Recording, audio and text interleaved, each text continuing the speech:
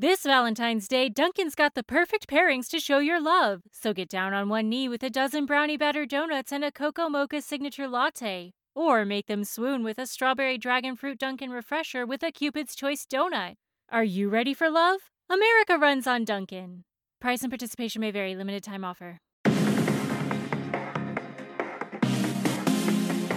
Welcome to Motherhood Unstressed, a podcast for anyone who wants to let go of stress and anxiety, take their power back, and learn how to create a truly beautiful life. Each week, I'm speaking with amazing individuals who are experts in the field of entrepreneurship, fitness, nutrition, motherhood, sex, and so much more. I'm your host, Liz Carlisle. I'm a mom, a blogger, and a certified health coach. I'm obsessed with personal growth and change, and I've helped women all around the world regain alignment with what they truly value in life and remove the blocks preventing them from living their life to the fullest. If you're ready to stop living a half life and move fully into your power, then you're in the right place. Let's get started. Hey guys, in this episode I'm speaking with ABC News Chief National Correspondent Matt Gutman, and I was so excited to have him on the episode. Obviously, he's someone who's very well known. He has spent his career traveling all over the world, interviewing hundreds of people on their worst day, as he calls it, putting himself and his life at risk to cover these fascinating stories. And so I wanted to know what motivates him to do that kind of job, and what has he seen in his travels, and what links us as humans all over the world, especially in times of crisis. And so he gives some really poignant and interesting answers, and I was so thankful that he decided to come on the show. And then, of course, we cover his new book, The Boys in the Cave, Deep Inside the Impossible Rescue in Thailand. And I have been hooked on reading this book, and I think whether you're a parent or not, the story of these 12 soccer players and their coach trapped in this cave in Thailand for weeks is so gripping, and just it captures your attention, and it captured the attention of the world for good reason. And so by listening to this interview, you're really going to get a behind-the-scenes look at all of the interviews that Matt did and the personal stories that he was able to capture. And so I think it's going to reignite that interest in that story in you, and definitely inspire you to go pick up the book because it's fascinating. It reads like a fictional thriller. It's so good. So without further ado, here's my interview with Matt Gutman. Hey guys, I want to talk really quickly about CBD. I know you've probably been hearing a lot about it lately. It's kind of blowing up in the news, and there's good reason for it. CBD is short for cannabidiol, and it comes from the hemp plant, and the hemp plant is basically the sister plant to the marijuana plant. And CBD comes from the flower in the hemp plant, and it's amazing for stress, anxiety, pain, inflammation, but it's non-psychoactive. It's not going to get you high like typical marijuana. And it just has all of these amazing health benefits. So I strongly encourage you to do your own research, decide for yourself if you think CBD would help you with whatever you're dealing with, because the list of what it treats is insane. I mean, it's the closest thing to snake oil that I've ever seen.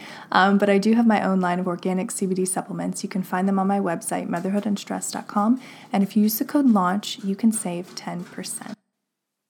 Well, hey, Matt, I am so excited to have you on the show. I've watched your work for a while, so welcome to the show. Thank you. It's really good to be here.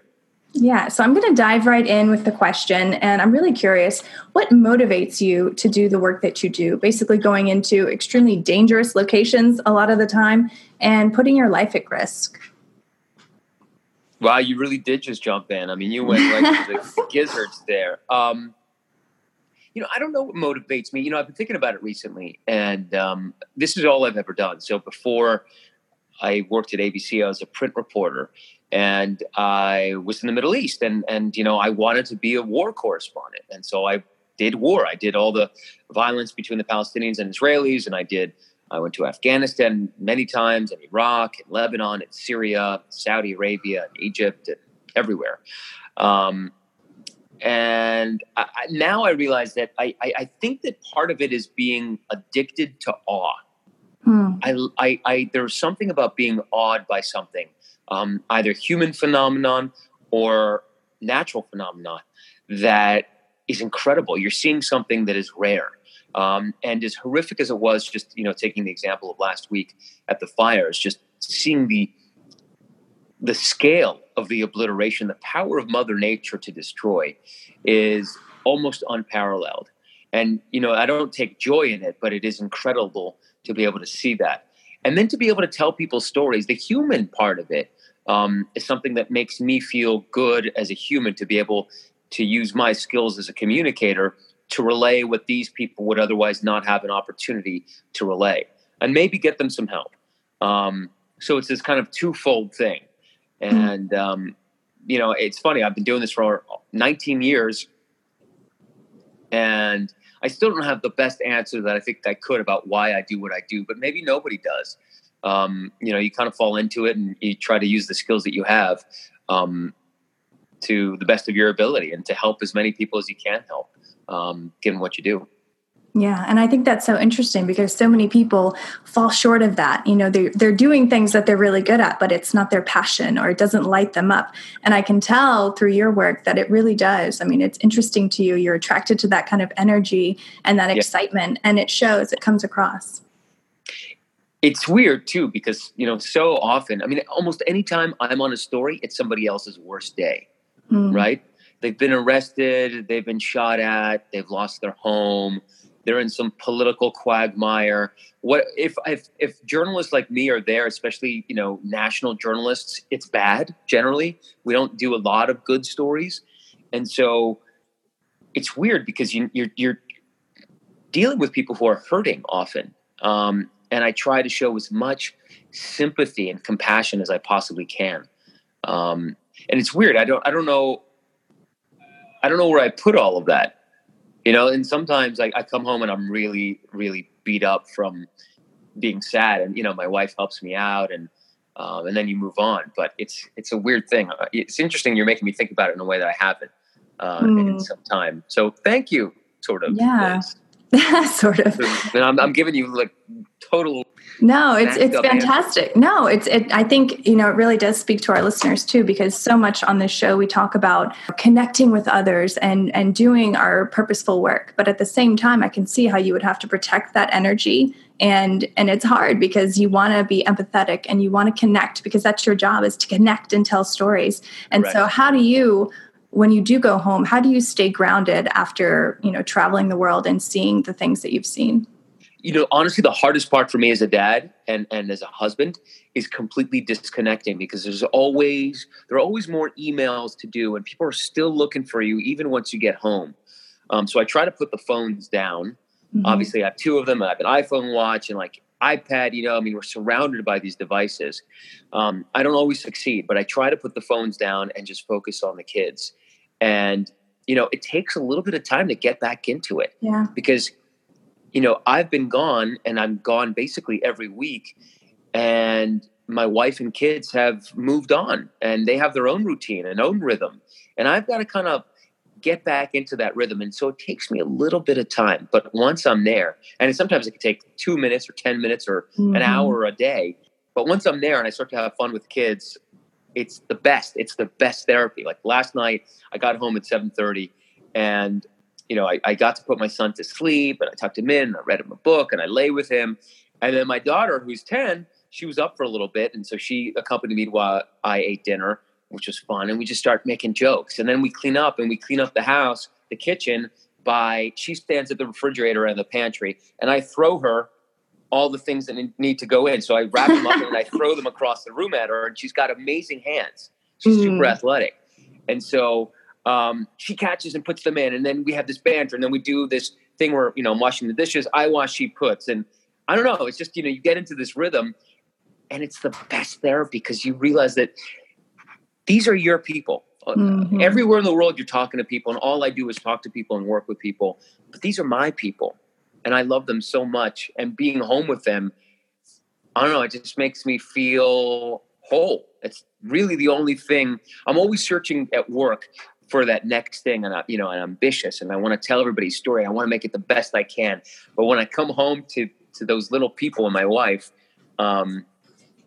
that's like my place. And I don't know if I'm saying that right, but that's anyway. It's my therapy. Absolutely. And I know the listener right now is nodding their head in their car or on their run, wherever they may be when they're listening to this, because it's so true. And like, everyone has to work, it's a reality, but to know that, your home is with your people. I mean, I think that that's so beautifully said. I love it. I'll add one more thing, just since this is about motherhood and I'm thinking about fatherhood and childhood. One of the reasons I think, if we're going to get all shrinky and stuff, that I do what I do is that, and I was on Dan Harris's 10% Happier podcast, and it's the first time I revealed this publicly. So now it's the second time, but, I'm thinking about it more and more, and it's crazy that it took me nearly 30 years. But when I was 12, my father was killed in a plane crash. So, a very violent, a very immediate and sudden way of dying. And, there are two ways you can go. You can live your life fearful after that, or you can go and feel no fear. And I've sort of veered on the lack of fear side of it. Although I'm constantly terrified of things, I still do it anyway. I have perpetual anxiety, but I keep doing stuff. And I think I'm drawn to things that are a little bit more dangerous sometimes, possibly because of my history. And I don't know if anybody else out there has lost a parent, and now I'm going to go deeper. You probably don't want to go, but it's a really weird thing. I'm turning 41 in a couple of weeks, and my dad was barely 42 when he died. And very soon I'm going to be the same age as my father was when he died. And he's been dead for 28 years. And it's just or 29 years. It's just a weird point in one's life where you're outliving your parent. And I'm sure a lot of people out there have been there. I'm kind of wondering what it's going to be like. It's sort of a strange milestone. Wow. But I think that's so beautiful. You've taken what tragedy happened and you've made it into something amazing where you're touching so many lives, you're impacting so many lives. And like you said, you're helping as well, which is everything. Yeah. If we can make one person's life a little bit better, that's enough. I don't expect to impact that many people, but yeah. And in my day-to-day, I just try to smile at people. Also, because I have terrible eyesight and I refuse to get glasses, so I don't know if I actually recognize what's with that guy. Me. So I'm always smiling at random strangers, and it actually, it's okay. One last thing about my job, I love talking to people, and I make almost all the amazing things that have happened to me on my job have happened from talking to random people, from just being persistent and talking to people who might not be interested in talking to me or might be, but it doesn't matter because you make a connection and something happens. And then somehow you use that connection down the road and it works to everybody's benefit. So I highly recommend smiling at people, even if you don't know them. That's a really, if nobody's asking my advice, but if they were, I would say that's one of the things that has worked best for me in life. No, I think that's brilliant. Yeah. I know in any profession, that's going to work out for you. I think so. It's a numbers game.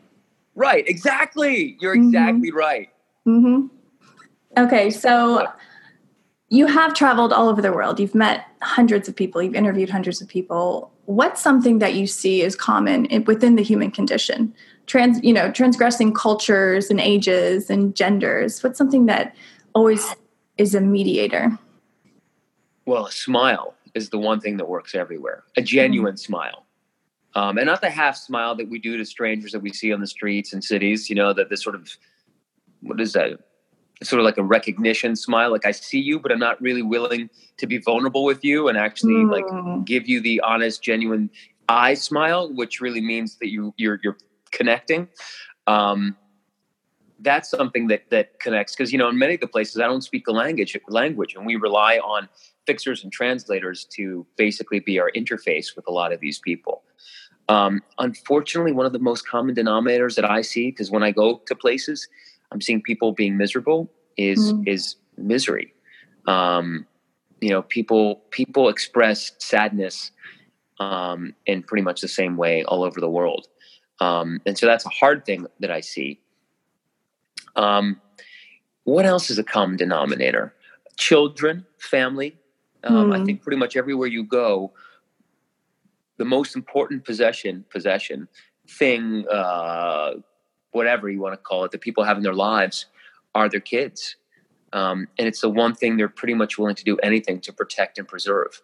And, we're one of the reasons we're talking is because I just wrote this book about the Thai cave rescue. Yes. And so, okay, just to bring everybody up to speed, 12 Thai boys and their coach finished the soccer practice June 23rd. As a team building exercise, they went into this cave. it's sort of a team building exercise adventure. People have been going into it for a long time. No one had ever been stuck. It's one of the longest caves in Thailand. It goes in 6 miles. They went in about 4 miles. On their way out, a flash flood cut off their exit and they couldn't get out. And the kids were stuck in there for 10 days until they were discovered. Nobody knew if they were alive or dead. I got there after they were discovered because it became this huge national story. And one of the first things we did is go to the outside of the cave to the tent where the parents were. And the parents now knew that their children were alive by the time I got there. They didn't know how rescuers would get them out, and neither did rescuers. And so, going there, I've been to one of the schools where the boys went to school, and his fellow students showed me his art and his portraits and his sketches and his notebook and T-shirts that he's made. And I showed pictures to one of the mothers, and she started crying. And then, that's when it became real to me. Like, this woman has been out there, sitting outside this cave, sleeping outside this cave, eating outside the cave. For then it was 12 days. And I just couldn't imagine that torture. And that's when the humans in this story became so real to me. I was like, oh my God, how do you do this? These poor parents, these poor families. They're real. They're so real, these people. And that was really intense. Luckily those boys got rescued. It took Herculean effort by thousands of people. And really, of those thousands of people, there are only about 6 divers who were able to do the work and physically pull these people out of the cave. And even going in that morning, the divers believed that 75 to 80% of the boys would die. So up to 10 of the 12 boys would not make it out of that cave alive during the extraction because it was so dangerous. Nothing like this had ever been done. They had never done it. There was no precedent for sedating kids this deep in a cave. Like, none of this had ever been done. And so they were deeply worried about the welfare of the boys. And the parents didn't know if their kids survived until the very last boy was out and in the hospital. Oh, so they were kept on tenterhooks in this horrific stage of uncertainty for 19 days. I went back on my third reporting trip, like 6 weeks after the cave rescue, and all the kids had sort of recovered. And when I went to this little town in northern Thailand where they live, it's called Mae Sai. I mean, it's right up against the Myanmar border with Laos, Thailand, and Myanmar. And the kids were all out riding their bikes at 9 o'clock at night on these terrible, unlit, potholed roads in Mae Sai. Some of the kids were on mopeds. And I talked to one of the boys' mothers, the boy named Dom. He was the captain of the under-13s. And she owns this trinket shop where I got this this bracelet that she gave me. I was like, how if this were me, and I have a 10-year-old who plays soccer, and if she had been stuck in a cave on one of the team's excursions, I would never let her out of my sight. Right. I'd leash that kid. And I mean, wouldn't you, Liz? I mean, look. Yeah, I couldn't imagine it. She said, Matt, if we hold on to them too tightly, we're going to lose them. So the only way to hold on to these kids is to let them go. And they're boys. We've got to let them be adventurers. We've got to let them keep riding their bikes, going around, doing the things that they've always done, or they're never going to recover. Mm-hmm. I'm not sure I can actually affect that advice, but I loved it. I think about it a lot, and I'll try to, apply it in my daily life with my kid. And I do, consciously think about letting go of our children in order to keep them close. But I just thought, after all of that they had been through, that I witnessed them going through personally, to be able to have that attitude after this whole thing was over, just blew my mind. I was so impressed with that. That is amazing. It is amazing. Do you think your role as a father was the reason that you decided to take this particular story and write a book about it? I mean, because you covered amazing things, but this one story. Yeah, because my daughter's 10 years old. She plays on a soccer team. They go out and they do stuff together, and sometimes we're not there. Other parents are there, and there's rarely, part of the thing that I've always been interested in, vis-a-vis what we spoke about earlier, is survival and dangerous things. And I was fascinated, the book is dedicated to two people. One is Saman Gunan, who's a Navy SEAL who died at the very start of the rescue. And the other is to my father, Paul Gutman, for whom rescue was impossible. And I've always been interested in how people survive, how you can help yourself survive, and if you can, and how rescuers help people survive. And so for that reason, this was interesting. And obviously, as a father of a child who plays soccer, of a daughter who's just a year younger than the youngest boy in the cave, it was something that I could obviously identify with. And then once I met the parents, it became something that, was just right in my wheelhouse. And I just became fascinated with it. And I realized very quickly that I knew how much I didn't know about this story. There was so much still there that the Thai government hadn't let us know, which made it enticing. As a journalist, if you have the opportunity to do some digging and reveal stuff that's not really there or out, that's pretty attractive. So it was really a combination of factors. And it turned out to be even a better story than I ever imagined it would be. So much more complex, so much more exciting. All of these things that were happening, there were rescues before the rescues and intrigue and political nastiness between all these countries that were there. And the U.S. Special Forces, the U.S. Special Tactics team from Okinawa that really played a central role. I didn't even know that the Americans had been so involved, but they basically planned the entire rescue, even though their divers weren't going into the very end of the cave. So there was so much there for me that, I felt compelled to write the book. That was amazing. And it reads like a novel, almost like a spy novel. But did you really read it? Yes. Yeah. Your publicist sent it to me. I was on the plane headed to Vegas last week and was reading it and I was obsessed with it. Oh my God. It's so awesome. Cool. I love that, Liz. Thank you. Of course. Yeah. It's supposed to read like a thriller, even though it does. It's nonfiction. Because it was. I mean, I only read nonfiction, by the way. I never read fiction anymore. Partly because in my daily life, I realize you can't make this crap up. The stuff that I see and the stuff that I've seen and the stuff that I read about, if you wrote fiction about this, people would be like, nah, you can't. That's lame. That's not true. Right. But it is. You can't make this stuff up. It's so incredible sometimes that it defies imagination.